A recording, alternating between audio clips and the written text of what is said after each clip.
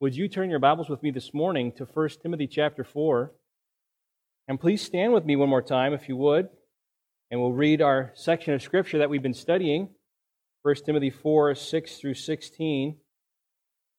And we're going to focus on verses 11 and 12 today, and it is great to see you all here. The Hendricksons are here, and the Kriegels are here, and some of them are here. They're well, though. That is a great blessing. And the Hensleys, the Johnsons, how many of you have been sick over the last several weeks? Boy, goodness, this is great. I'm so glad to see you. Sandy back from surgery. God is so faithful. So good, isn't He? It's good. It's good. Well, let's read this together. 1 Timothy 4, 6 through 16. Let's read it in unison. If you put these things before the brothers, you will be a good servant of Christ Jesus, being trained in the words of the faith and of the good doctrine that you have followed. Have nothing to do with irreverent, silly myths. Rather, train yourself for godliness. For while bodily training is of some value, godliness is of value in every way, as it holds promise for the present life and also for the life to come. The saying is trustworthy and deserving of full acceptance. For to this end we toil and strive, because we have our hope set on the living God, who is the Savior of all people, especially of those who believe. Command and teach these things. Let no one despise you for your youth, but set the believers an example in speech, in conduct, in love, in faith, in purity. Until I come, devote yourself to the public reading of Scripture, to exhortation, to teaching. Do not neglect the gift you have, which was given you by prophecy when the council of elders laid their hands on you. Practice these things, immerse yourself in them, so that all may see your progress. Keep a close watch on yourself and on the teaching. Persist in this, for by doing so, you will save both yourself and your hearers. Let's pray together. Our Father, I am delighted to see your goodness to us. Thank you for raising up so many from a place of sickness. Lord, I'm so grateful for the Wickards being back here with us today as well, and how Jeremy reminded us in Job of your greatness. Father, who are we to question your ways? Who are we to think that you have done us wrong in any way? Who are we to think that your plan is less than desirable? Help us to bow before you, because you have created the world. You have set all things in place. You sustain it all by the word of your power. Father, give us hearts to trust you faithfully, no matter what. Thank you for bringing us together today. It is good to encourage one another and to give one another the gift of encouragement in the gospel. And we are not ashamed of the gospel. By your grace, we are not ashamed of it. It is the power of God unto salvation to everyone who believes. And so we're glad to see each other face to face and to give each other the gift of gospel encouragement. We all need that, and it gives us great joy because we know that Christ is Lord and He is reigning in us and through us. And so, Father, today as we look back at what you have written in this book is the marks of a good servant of Christ Jesus. We look to you, not on ourselves, not on our own strength, not on our own wisdom or ability. We look to you through the Spirit to give us all that we need to become the church that you've called us to be in this community. That each of us would be able to scatter and be well equipped by your word to teach our families the gospel and to teach those that we rub shoulders with in the community the gospel. And just as importantly as we speak the gospel, may we live the power of the gospel in our lives as we would seek to pursue godliness by your strength. May our hope be set on you, the living God. We pray in the name of Jesus. Amen. Thank you. Please be seated. The main idea of our text is, as you well know, is this: diligently pursue becoming a good servant of Jesus Christ. This is what God calls His church to, and specifically, leadership is in view here, but then there's also much that can be applied to every member of the body of Christ. And this next section, as we begin to look at verses 11 and following, seems to become somewhat even more specific from Paul to Timothy. Right? Timothy is the apostolic emissary who Paul sent back to the church in Ephesus that Paul planted several years earlier, and he commissions Timothy, charges him to correct the church by the grace of God, through the Word of God, call the church to come and be back on course. I just want to remind you, as we read through this, do understand that this is written directly to Timothy. It's written for church leadership, but there are vital principles that must be drawn out of each verse and applied to every member of Christ's church. Do you hear how that works with the letter? That's important to understand that. And so I want to ask each of you again today, will you commit with me as we walk through these principles? Will you commit your heart to listening to God's Word and asking the Holy Spirit to guide you to draw the principle from these sections that He has for you? Whatever your position in the church is, or your place in the home as a person of Christ, as a servant of Christ. Don't say, well, that's not my place, that's not my role, those aren't my spiritual gifts. Well, what are your spiritual gifts? What is your role? What is your place in the church, in the home? And how would these principles, these marks of becoming a good servant of Christ Jesus, enable you and strengthen you and direct you to become who God wants you to be by the power of the Holy Spirit?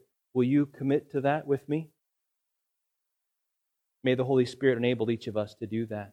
So then the question comes to us, how does one pursue becoming a good servant of Christ Jesus? And we're looking at 8 marks. We looked at 2 already, right? The first one is what? Put the truth before your family, right? Verse 6, Paul says to Timothy, put these things before the brothers. And what I mean by put the truth before your family is simply lay out the meal. Whether it's an elder sharing the Word of God with the congregation, or a father in his home, or a Sunday school teacher with children, or a Bible study leader, put the truth before your faith family by warning and teaching and nourishing and following. Those were the things that we looked at in the text. Second, what was the second one? Train for godliness. Train for godliness. We looked at the goal of godliness, the goal of training, which is godliness. We looked at the restriction, the value, the labor, the hope of it. And so today we're going to look at the next 2, 3 and 4 in the list of 8. But today in your outline, if you look at it, it's just point 1 and 2. So let's look at these, and we're focusing on verses 11 through 12. How does one become a good servant of Christ Jesus? What does that look like? So number 1, command these things. Verse 11, command and teach these things. Let's focus on that verb for a moment. Paul tells Timothy, command these things. So what does the word command mean? You don't see that word necessarily everywhere in the New Testament where someone is instructed to teach the people of God the truth of God.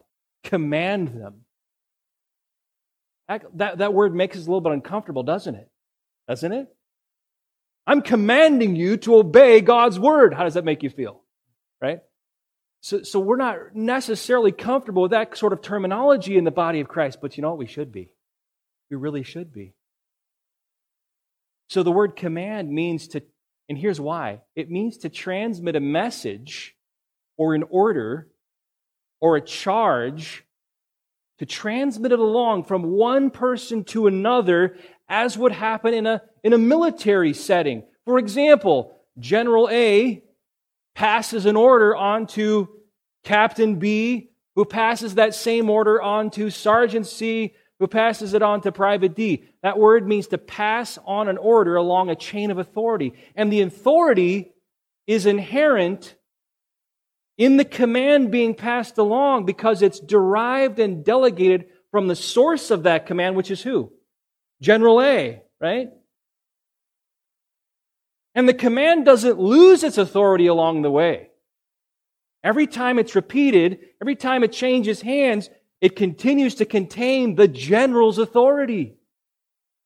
And you know what? Paul uses this word actually 5 times in the letter of 1 Timothy, and it's translated either charge or command. You remember as you've read through 1 Timothy, you see the word charge? It's the same word here. Charge, command.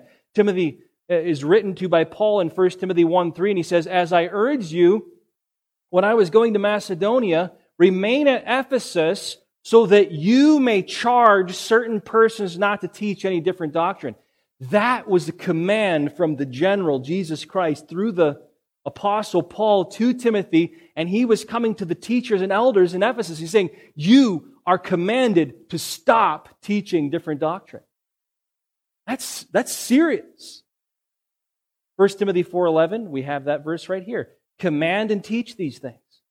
1 Timothy 5:7, command these things as well so that they may be without reproach. And what he's talking about in that context is caring for widows indeed in your family, those who are truly desperate for material possessions. Teach, command the people of your church to take care of their families. 1 Timothy 6:13 through 14, Paul says, "I charge you, Timothy, in the presence of God who gives life to all things and of Christ Jesus, who in his testimony before Pontius Pilate made the good confession, to keep the commandment unstained. I charge you, keep the commandment unstained and free from reproach under the appearing of our Lord Jesus Christ." 1 Timothy 6:17, "As for the rich in this present age, charge them not to be haughty, nor to set their hopes on the uncertainty of riches, but set your hope on God, who richly provides us with everything to enjoy. They are to do good, to be rich in good works, to be generous and ready to share, thus storing up treasures for themselves as a good foundation for the future, so that they may take hold of that which is truly life." So Paul tells Timothy, if you have rich people there in Ephesus, command them to be generous and to have their affections set on eternal life. Very interesting. So what becomes clear from verse 1 of this letter all the way through is that these things that Paul is transmitting on to Timothy come directly from the general, the Lord Jesus Christ. And he is the ascended, reigning Lord of his church. Therefore, every one of these things, we'll figure out in a moment what Paul's talking about there, these things comes filled with his authority, Christ's authority, and are passed down to his church. From Jesus to Paul to Timothy to the elders to the Ephesian members. From Jesus to Paul to Calvary elders to Calvary members. Command and teach these things. This is the charge that comes to us with the authority of Christ. As your elder, I am commanded to command you to do these things. Every elder is called to exercise a delegated authority as he communicates the word of Christ to the members of his local church. And he is to command the members to do these things. Now, that doesn't mean that an elder should be arrogant and obnoxious in that command. It doesn't mean that he has a freedom to start commanding people at his own whim and will and personal desires. That's not what it's talking about. It says command and teach what? These things. These things. Paul is saying that when Timothy or an elder stands before his people and he opens the Scriptures to them and he tells them accurately what the Scriptures say, he must command it to be obeyed. Is that something? He must speak with the authority of Christ. Why? Because the Scriptures are the inspired, inerrant, authoritative Word of God. Because every Word of God is filled with the authority of God. I have no inherent authority. The only reason that any elder can command the people of God these things is because it's the Word of God, filled with His authority. When the Word of God is accurately preached and taught and read, there's only one right response to that, right? To hear and understand and obey. Therefore, an elder in his preaching and teaching must exercise the function of command. Divine authority requires that command. When the command is essential to accurate the command is essential to accurate preaching and teaching. When an elder communicates accurately the truths and the commands of God, it's not a suggestion to take it or leave it. We live in a suggestion-rich world, don't we? Nobody wants to push anything on anybody else. It's not time for emotional stories or a good joke when it's time to command and teach these things, right? It's not about a motivational pep talk. Much of what is being heard today, I would say, across our nation, in church buildings right now, is not anything like what the Apostle Paul charged Timothy to be giving to his people. It's very different. Preaching and teaching the Word of God requires the use of command. Commands can still be given with love, right? The only commands worth giving are given with love. And even gentleness and patience and kindness. Remember what Paul told Timothy in 2 Timothy 4? He said, preach the Word, but do it with complete patience. Remember that? That's something. There is a great tension in being a good servant of Christ Jesus. Yes, commands are given with authority, but they can be done with patience and kindness. And our authority comes from the highest position in the universe, the Lord Jesus Christ. That must change the way we, you and I, approach every experience of preaching and teaching the Word, both from the giving end and the receiving end. Shouldn't this change everything about how we come together in this? Command and teach these things. We're under the authority of Christ. How it's delivered, how it's received. Again, consider the military analogy. And some of you men know this far better than I do. It's inherent in this word. In wartime, when a general gives an order, he gives it to accomplish a strategic goal. There's a mission in mind. And it's for the good, hopefully, it's for the good of a nation that he is defending, for the good of a people that he's rescuing maybe, for the good of the soldiers under his authority. And when he gives an order in the midst of a battle, it must be obeyed without question or hesitation. Every moment matters because lives are at stake, yes? That's the way it ought to be. And you know what, dear ones? We're in a battle, aren't we? We're in a battle. We're in a war. And that's why Paul commands Timothy to give these things to the people in this way. These are vital, essential things for the church to be working together in a battle. Our battle is not against flesh and blood, but against rulers, against authorities, against cosmic powers over this present darkness, against the spiritual forces of evil in heavenly places, Ephesians 6:12 tells us. Remember what we just came out of in 1 Timothy 4, 1 through 5? There's the threat of apostasy, isn't there?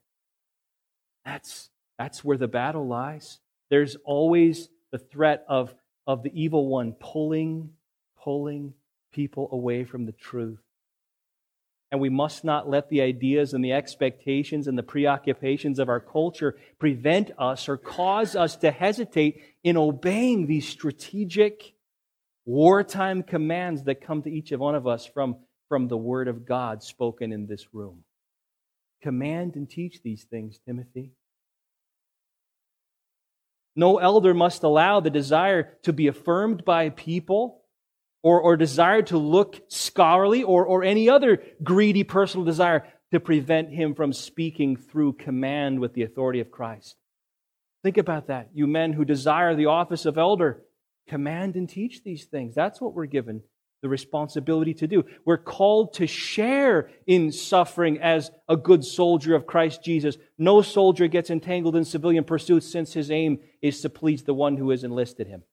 2 Timothy 2, 3, and 4. I'm reminded again of this same principle in Titus 2:15. Paul writes to Timothy, declare these things. Exhort and rebuke with all authority. Wow, I'm very uncomfortable doing that. Well, this is the Word of God, and His authority is delegated here, not our own. Let no one disregard you, Paul says to Titus. These commands from our general, the Lord Jesus Christ, are given purposefully and strategically to protect us from apostasy, to promote the gospel for our salvation, for the salvation of sinners and the glory of God. We're in a war. The evil day in which we are to stand by the strength of the living God is now. Now is the evil day. So the good servant of Christ Jesus will, in the authority of Christ, command his people these things that are essential to the godly behavior of the household of God. Now, let's move on to the second part here. These things. Command these things. Well, what are these things? We just read these things in Titus 2:15. He says, let no one disregard you. Declare these things. 1 Timothy 4:11 also says these things. What are they? Well, this is a word that Paul uses over and over again through the pastoral epistles. It comes out as this, or these things. In each verse, it seems to refer to the most immediate context.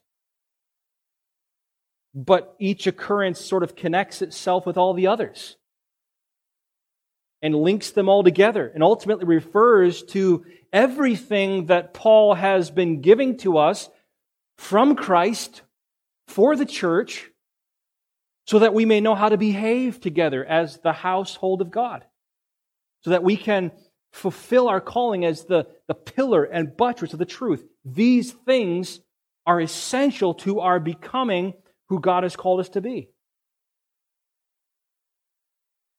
These things are what is commanded of the people of God that we must obey. We must see this whole church and preaching event even more seriously than we do, because even now, the day of rebellion and wrath becomes manifest in our world. These things are so incredibly important. When is it most difficult, would you say, where we're commanded these things? When would it be most difficult for a soldier in wartime to obey the commands of his superior officer? When is it difficult? Maybe when he wasn't made aware of the command? Well, that would certainly be difficult. When the soldier sees the risk and is afraid? When he has been given conflicting commands, maybe? When he doesn't understand the command? When he simply loves something else more than obeying his superior officer? I don't know. I've never been in war. But we are in a war, a spiritual war. When is it difficult for us to obey these things and command these things?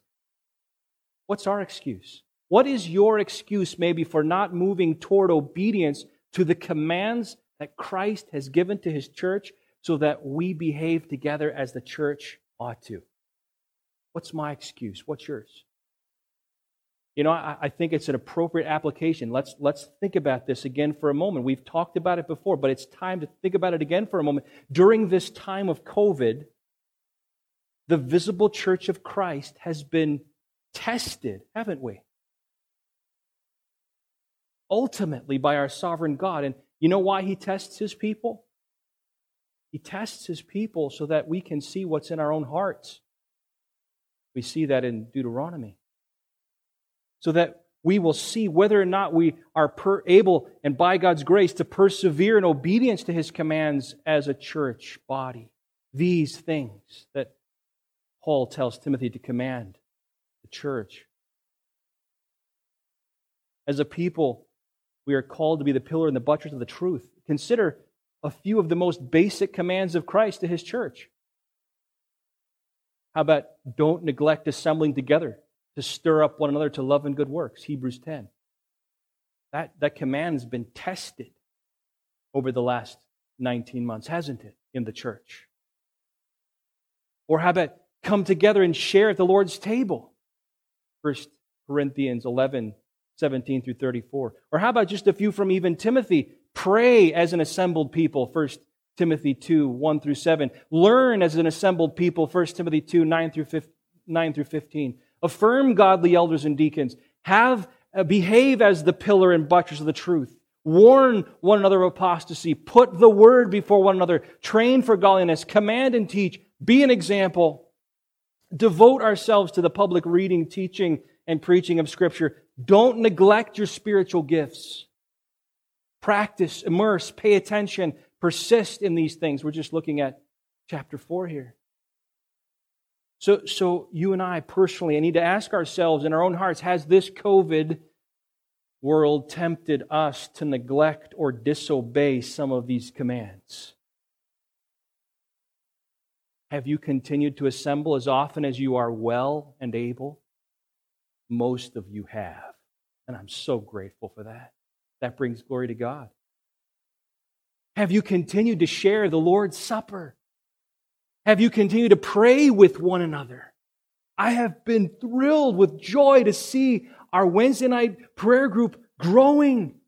Beloved, that is a wonderful thing because that is how God works in His people. That is His chosen means of bringing about His will in a people is through prayer. Praise the Lord for that. Have you continued to exercise your spiritual gifts toward one another? Or has this COVID deal tempted you to not see it as a command from Christ, but you've finagled it in your own mind to mean something else? If you have put a pause on fulfilling these orders from our Lord and Savior Jesus Christ over the last 19 months, what's your reason? What is your reason? You might say, well, I'm afraid of, and you fill in the blank. I have fears too, beloved. I understand. I'm not being unsympathetic with you. But these commands aren't qualified by our fear. Right? They aren't. We've all had to come to grips with that. Or you might say, well, I'm occupied with this other thing. I am uncomfortable doing this. This is not where I am right now.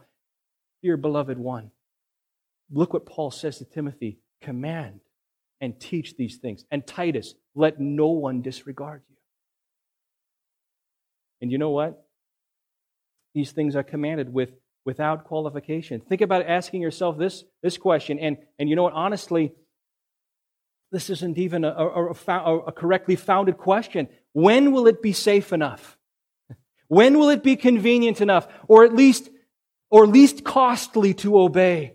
Beloved, we don't know when it will ever be safe again to come to church. Isn't that true? We don't know what's around the corner. We don't know what's in the months ahead. How will we be when it's not COVID that's a threat any longer, but it's being a Christian that's a threat? You see? This is so important for us to understand. What would the early church say to us about our fears and worldly preoccupations? What would they say to us? What would the underground church in China today say about our fears and worldly preoccupations? What would the living God say to us? Here's what He says. Command and teach these things, Timothy. And you know what? You know what I'm most concerned about right now in this COVID world? I'll be honest with you. The last several months, my heart has been so burdened and aching over these things as I share the weight of this illness with you. I'm concerned about something that appears both in the context of our passage today, 1 Timothy 4, and in Hebrews 10. It's the threat of apostasy. That's what I'm concerned about right now. I'm concerned that if we get comfortable slipping away from Christ's commands because of the pressure that is on us now, because of the sickness in the media, we will be even more willing to slip away from Christ's commands when the virus is no longer a threat to social well-being, but Christianity is. That's what I'm concerned about. I want all of you to be ready for that. I want to be ready for that. What will we do then when the war gets hotter? That's why the preacher in Hebrews 10 follows up the command to assemble with the warning of apostasy. Do you realize that's the immediate context following? That is why Paul follows that up here in the warning of apostasy here in 1 Timothy 4 with all of these body life commands. Do you see the connection in both contexts? It's so important to see that. We are called here to pursue godliness by hoping and trusting in the power of the living God. Part of the protection that our general provides to us against apostasy is to faithfully encourage obedience to His commands. especially as they relate to what we do when we assemble. Do you realize how important the assembled, joyful worship of the Christian body is to protection against apostasy? That is a vital connection. You need to see that, understand that, beloved. And so the good servant of Christ Jesus serves the assembled people of God in these ways so that they would be protected from apostasy. 1 Timothy 4:16. So let us be warned and commanded to obey these things by the power of the living God in whom we trust. Now, it is very difficult to obey a command that we do not understand, right? And it can be even dangerous, actually, to give out commands without teaching the gospel truths that accompany them. This is another vital piece here that we are given by Paul. I want you to understand this so much. And that's why Paul wrote to Timothy, command what? And teach these things. This is vital. Command and teach. Let her be in your outline the companion of command. Not just command. Teach these things. We as parents give our children commands all the time, all day long. And they get tired of it, right? But sometimes we tell our children to do something and they stand there bewildered because they don't understand what we just told them to do. Have you had that happen? You can raise your hand if you want. Kids, have you ever been told something? Anybody brave enough? All right, thank you, Paul. I like that honesty. Been told to do something. I don't understand what you're telling me, Dad. That doesn't make any sense. I get it. I've done that too. And because we have not explained to them how to obey the command that we are given. And I'm not suggesting that parents tell their children why all the time, but that can be very helpful too. I want you to know how to do this, son and daughter, and why to do this, son and daughter. And that just fuels and enables their obedience. And so it can be with the people of God. When the Scriptures give us a command, that command comes with explanation. And therefore, it must be given with teaching. The Word tells us not only what to do, but how to do it and why to do it. And the good servant of Christ Jesus will deliver the commands of Scripture to the people of God with authority, yes, but he will give those commands with the how and the why that accompany those commands. This is what the word teach is referring to here. It means to impart instruction, to instill doctrine, to explain, to expound. Teaching is essential for God's people to obey His commands. If an elder or a study youth leader or a parent only gives commands to those they are nurturing in the Word, there is some very important dangers that may come about. If you're just handing out commands to your children, just do this, God says to do this, and God says to do this, that you can raise a Pharisee. You can raise a legalist. You can raise someone who is self-righteous. You can raise someone who is self-dependent. Or you can raise someone who is just pounded with guilt because they find themselves failing after every command. And they're filled with despair and defeat. The commands of God's Word are essential, but they must come accompanied by the grace of God in Christ through the gospel. That's where the teaching comes in with the command.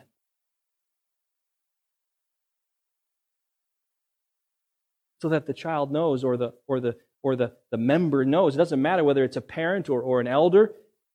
They understand, I got this command, and I'm seeing through this command my own depravity. Yes. But I see Christ's righteousness, who obeyed this command perfectly in my place, and now I'm justified, and I'm going to trust Him to give me grace. Now I have hope and joy as I obey this command, and I'm seeing progress because the Spirit of God is working through me. There's a big difference. You see that difference? Let me give you some examples of this. Ephesians 4:32. What does it say? It's a command. Be kind to one another, tender-hearted, forgiving one another, even as God in Christ has forgiven you. All right, we could just command. Let's just do the command. Forgive one another. Start forgiving one another. Okay, that's tough. But you don't know how this person has hurt me. And you can walk through that. And you can find yourself, another person saying, well, yeah, I forgive people all the time. I actually like to forgive people. Makes me feel good about myself. Someone else says, I fail at it all the time. I'm so bitter and angry. I can't forgive what they've done to me. Well, the command is not enough. That's essential, but it's not enough.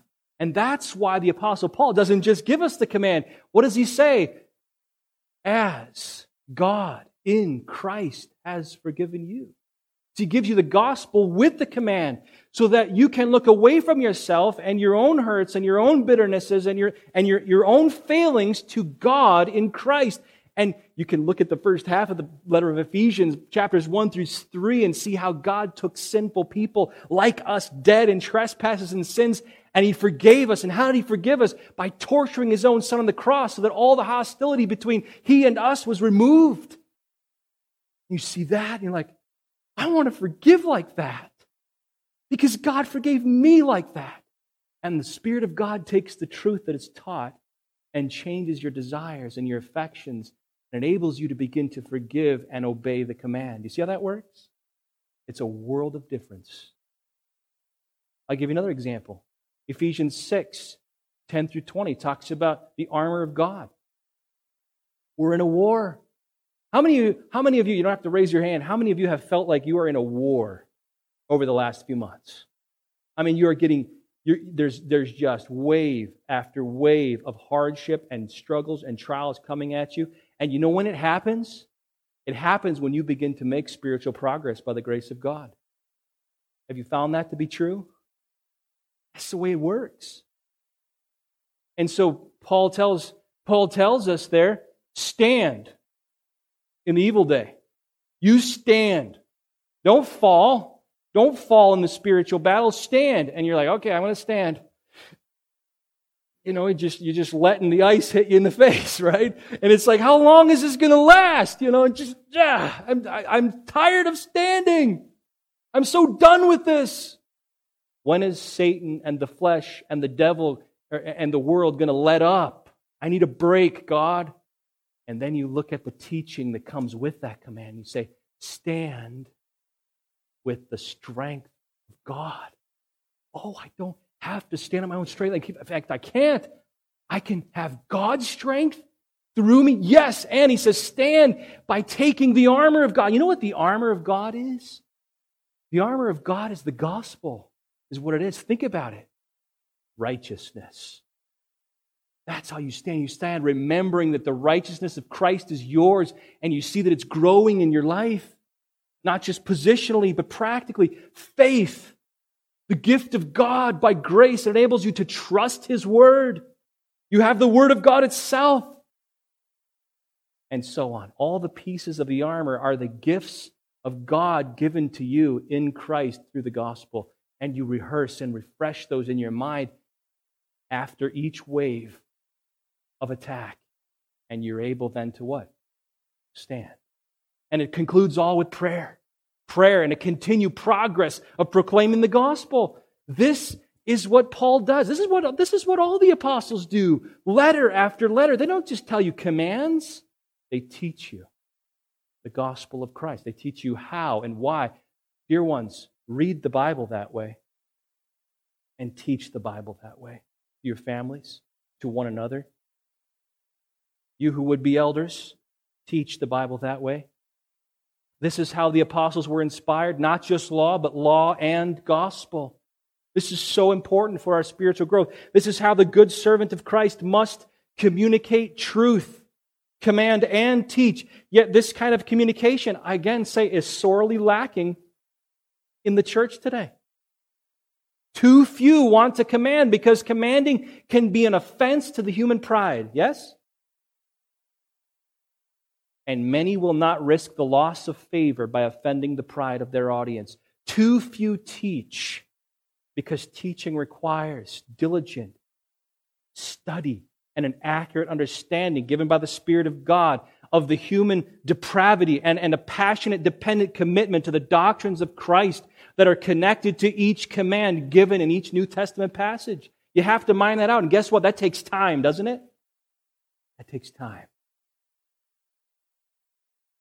So many would rather consume valuable time in the assembly with stories and jokes and politics and current events and attempt to elevate self-esteem and point people to their own sense of goodness and strength within them, which is all a farce.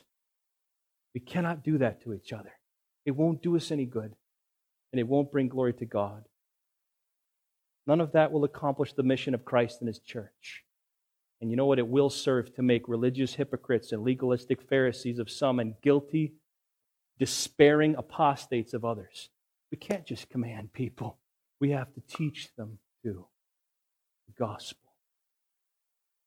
What God's people need is to be reminded of their calling and the foundational truths that enable and empower their obedience to that calling with the divine purpose and might that He supplies by the Holy Spirit.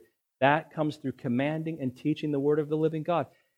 If you would be a good servant of Christ Jesus, you must command and teach these things, as God would give you opportunity. That requires a regular, consistent recurrence to these things. It's essential. What did Jesus even say in John 17:17? Sanctify them in the what? The truth. Your word is truth. That's how we're set apart. Elders, Bible study leaders, youth class leaders, parents, let us be faithful to command and teach those under our care the truths of God's words, the truths of God's grace, the gospel of Christ, so that it will be possible for us to obey commands with joy. Secondly, this morning, not only are we to command these things, but second, set an example. Look at verse 12. Set an example. Let no one despise you for your youth, but set the believers an example. Set the believers an example. There's the center of verse 12. That's the main thought there. Now, this is the fourth in our list of 8 marks of the good servant of Christ Jesus that Paul has written to Timothy. Number 1, or letter A, let's look at the reason for setting an example. And Paul says to Timothy, let no one despise you for your youth. This is the reason that Paul brings this up, set an example. Timothy had a huge task before him, did he not? Sent to the Ephesian church. You remember the context? He's told to warn and command and teach and all of the things here. And one of the human obstacles that became an issue was Timothy's age. Here's young Timothy, your youth, Timothy. Let no one despise you for your youth. His youth was an issue. Timothy began to obey his orders, and probably maybe the elders or members of the Ephesian church began to despise him because he was young. Now, how old was Timothy, you think? This will probably be encouraging to some of you. Youth definitely included someone in their 30s. Historically speaking. For example, Luke calls Paul young in Acts 7:58, and he was definitely over 30 then. Irenaeus, church father, wrote that one could be considered young even up to 40 in the early church world, right?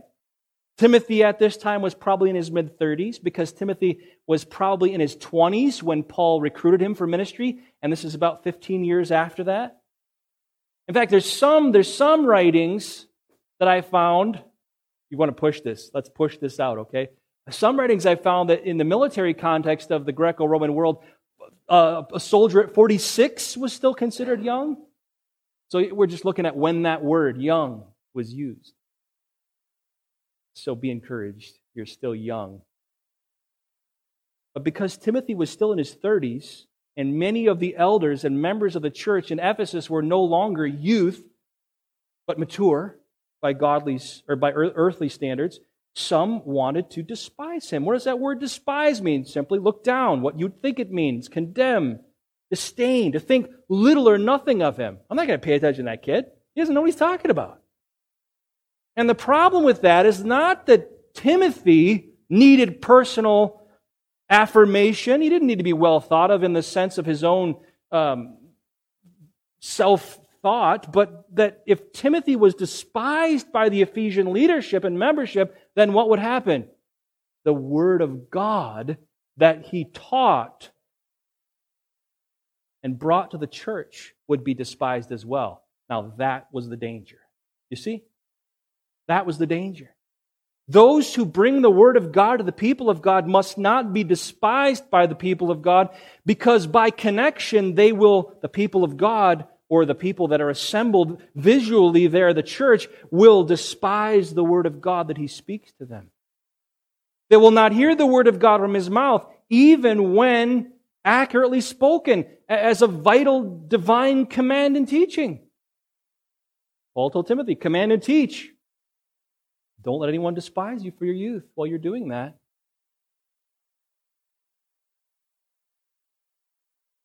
God's people are provided for and protected by the preached Word of God through the good servant of Christ as He communicates and teaches to them. But if they despise Him, they will likely think little of the Word. And that's so dangerous for the spiritual well-being of the church. So Paul writes to Timothy, and for us, preach the Word, but let no one despise you for your youth. It's very similar to what Paul wrote in Titus, again, Titus 2:15. Declare these things, exhort and rebuke with all authority. Let no one what? Disregard you. Now, the first question that must have come to Timothy's mind, and probably the first question in our minds, must be, how do we let no one despise us for our youth? How do we do that then? And honestly, there are other reasons in our culture that might tempt someone to despise the teacher of God's Word. Even a child despised their mother or father for teaching them the Word of God. It could be age, it could be economic status, personal appearance, education level, whatever. Again, we're talking about qualifications for the ministry that do not appear in 1 Timothy 3, that many of those reasons people would say, I despise that communicator of God's Word. So what does the good servant of Christ Jesus do to let no one despise Him?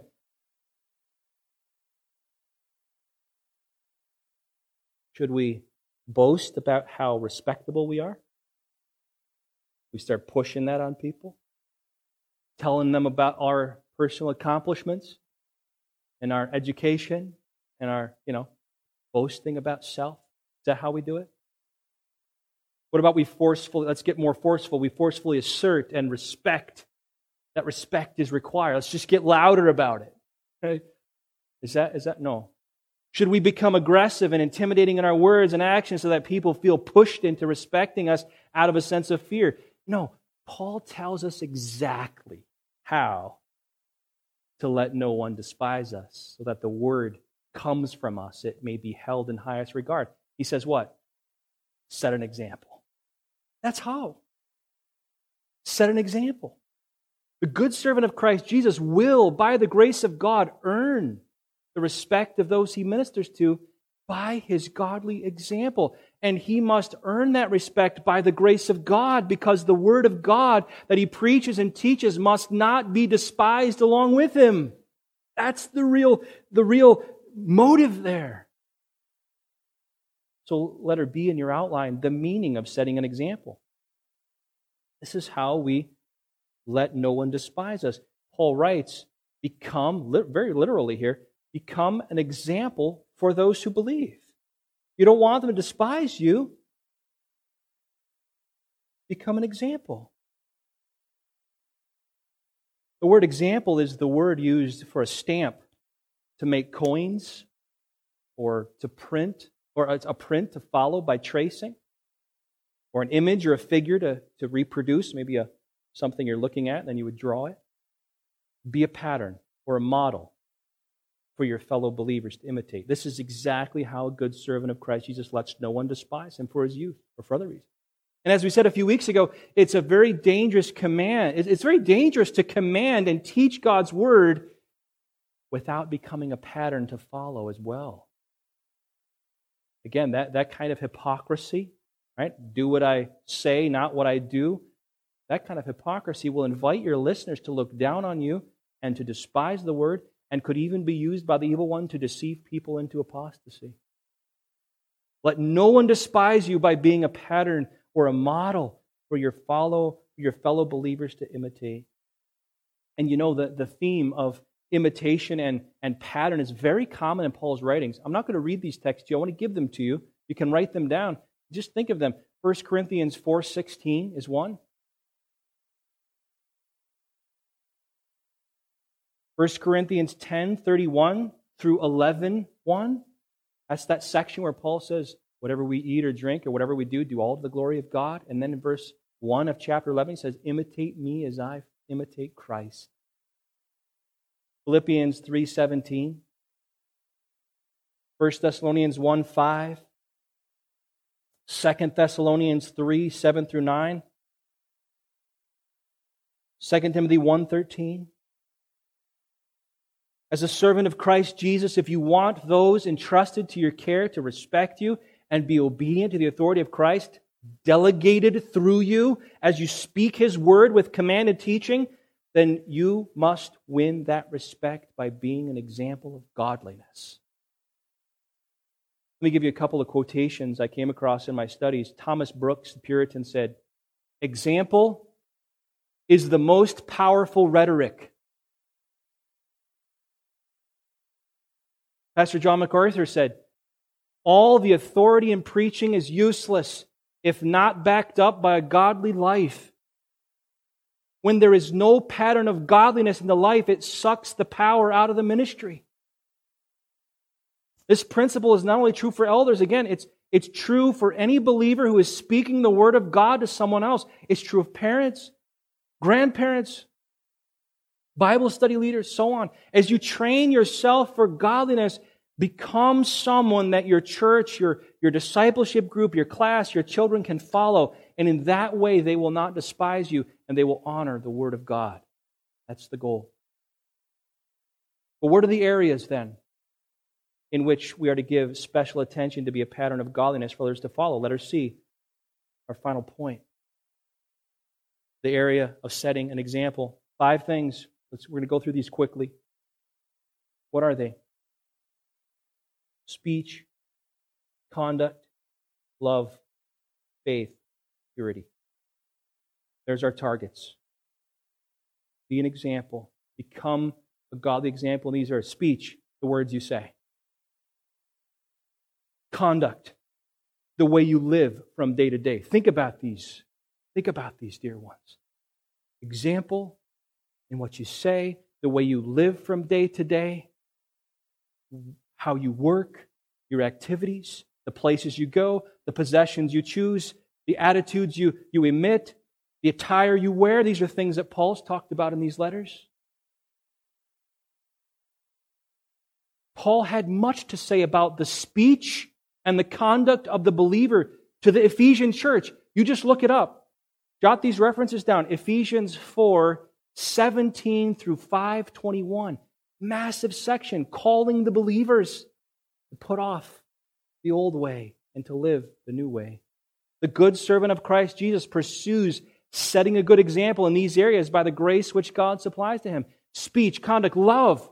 What does Paul mean by love there? Self-sacrifice. That's what he's talking about. Are you an example in self-sacrifice? Are you willing to deny yourself of many good pleasures and comforts so that those entrusted to your care are protected and provided for in a way that will nurture them and cause them to flourish and bring glory to God as He enables? Self-sacrifice.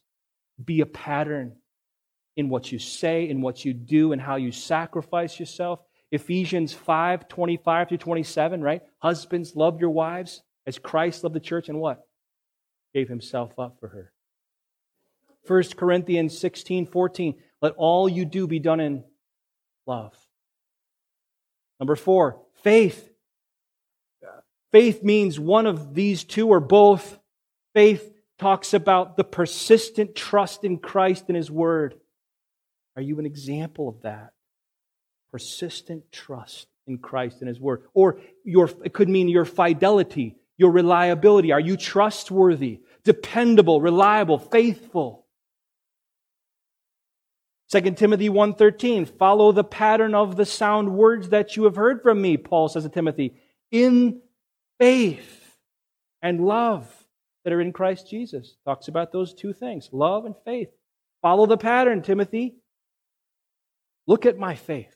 Look at my love and follow me. Hebrews 13:7, remember your leaders, those who spoke to you the word of God. Consider the outcome of their way of life and imitate their faith.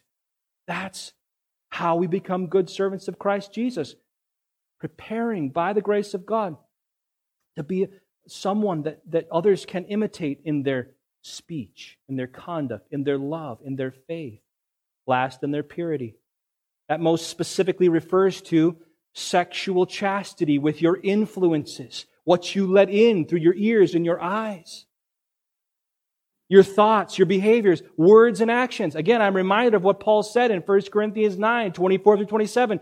Do you not know that in a race all the runners run, but only one receives the prize? So run that you may obtain it. Every athlete exercises self-control in all things. They do it to receive a perishable wreath, but we an imperishable. So I do not run aimlessly. I do not box as one beating the air, but I discipline my body and I keep it under control, lest after preaching to others, I myself should be disqualified. Paul declares to Timothy that if he would have no one despise him for his youth, then he is to become an example for the believers to imitate in these 5 areas. That's what it means to become a good servant of Christ Jesus. It's central to becoming a godly, effective elder or deacon. The qualifications are there. This is what it takes to become an effective disciple maker on any level. Especially a parent when you live with your disciples day in and day out. That's when it's hardest to be an example, right? And you go back to them time and time again, say, forgive me. You see me as I am. Christ is my righteousness. Pray for your dad. Pray for your mom. Help us in prayer to become what God wants us to be. God has chosen to use our example before our children to convince them that the gospel is true and that Jesus Christ is living and powerful. And we run the risk of discouraging our children from the faith if we only command them to do the laws of God without presenting them with the gospel and living before them an example of godliness before them. That's how it is with all discipleship, no matter what level of discipleship it is. And may the Holy Spirit fill us with irresistible longing and unquenchable strength to become an example of godliness before those we teach and thereby make us into good servants of Christ Jesus. Now, in closing, I want to say this. I have given you mostly commands today. Have you noticed that? It's what the text tells me to do, so here I am. I'm trying to do it. So let me close by reminding you of the Christ-centered doctrine that is woven in and around this text and must become the sole subject of your hope. I hope that through these words you are burning in your heart and say, yes, I want to be a good servant of Christ Jesus. I want to command and teach those whom God has trusted in my care. I want to be an example to them. I want that. But how do I do it?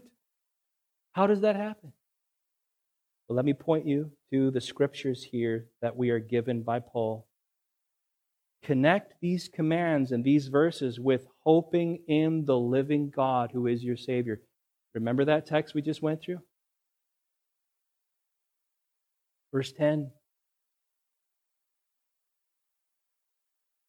For to this end, Paul says, we toil and strive because we have our hopes set on the living God, who is the Savior of all people, especially of those who believe. Oh, dear ones, don't let that gospel grace detach itself from the rest of what Paul is doing in this section. You anchor your hope there. And you toil and strive with your hope on that, on God. Tie it back as you meditate on these things. It is the living God who not only commands these things, but enables these things in us.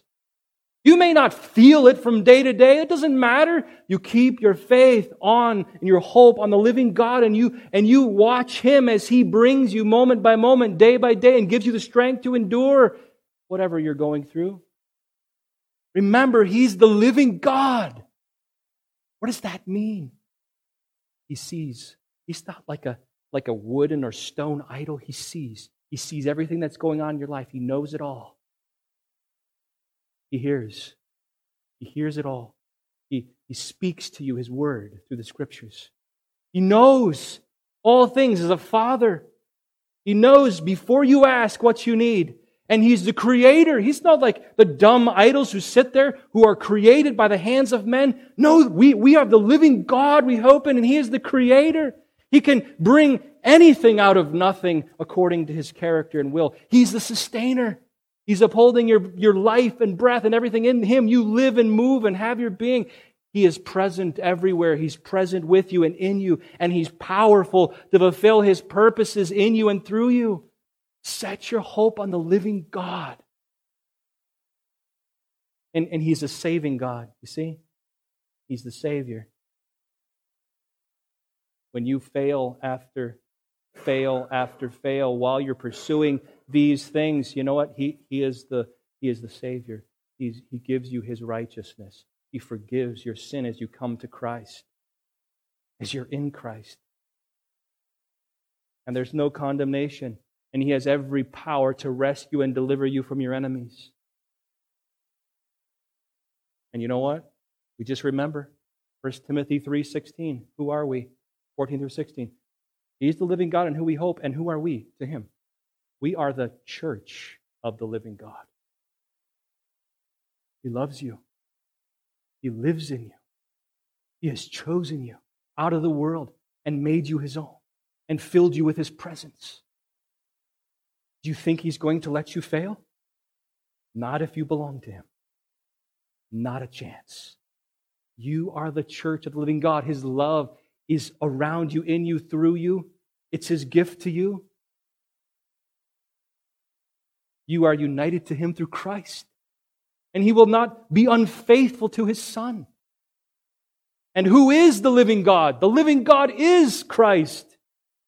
Risen, ascended, reigning, powerful within us through the Holy Spirit. You see how this works? There is great, glorious truth that comes and is a balm to our soul when we see the commands to be the pillar and buttress that He's called us to be. Therefore, even in your trials, even in your weakness, even through the evil day of spiritual warfare that is upon you, even in your abundance and joy, train, exercise, toil and strain. Why? Because of His glory. But how? By setting your hope on Him. You see the gospel for us here? It is good news. Diligently pursue becoming a good servant of Christ Jesus. And before I pray, I must say to you, I want to say to you, dear friend, who does not know yet this living God. Is that you? Do you know this living God? Because you don't know Him as your Savior? If He's not your Savior, He is not living in you to empower you. And I want to ask you then, what are you hoping in to be right with God? What are you hoping in? What are you hoping in then to escape your guilt and your sin and its punishment, which is the eternal wrath of God? What are you hoping in then? You know I speak the truth. Your conscience bears witness to it. You have guilt. You are a sinner. God's righteousness requires punishment for that sin. What are you hoping in to escape that? What are you hoping in then to stand righteous in the presence of God and be welcomed by Him with joy into eternal life? What are you hoping for? What are you hoping in to be forgiven and loved by God? Are you hoping in your own sense of ability or goodness to please God? Is that where your hope is? Are you hoping that God will just overlook your sin and everything will just work out because God is nice? Are you hoping in your own religious involvement or in the religious tradition of your family or your church? You know these things in which you have put your hope cannot satisfy God because they don't even satisfy you. You know that because they still leave you with guilt and with the weight of fear. And they leave you wondering, how much will it take to make you and keep you right with God? Do you see? Your conscience bears witness. So I invite you, if that's you, you have not yet set your hope on God, the Savior, Christ. Turn away. Turn away from all of those other hopes. Turn away from your sin and trust in Christ's perfect saving power alone. God, this living God, Father, Son, and Holy Spirit, sent the Son to become man, to live a perfect life of absolute perfect righteousness so that you could be clothed in that righteousness before the eyes of God if you will trust in Him. And He died on the cross to remove your guilt, to take it off of your shoulders and put it on His own and absorb the wrath of God that your guilt deserves. He did that for you if you will trust in Him. And He rose again to give you new life that lasts forever. Trust in Him. Set away all other hopes and trust in Christ's perfect saving power alone.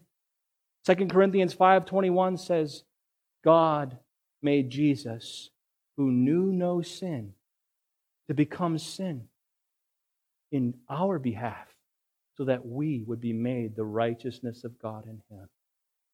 That's the gospel. Set your hope in the living God alone. Would you stand with me? Let's pray together.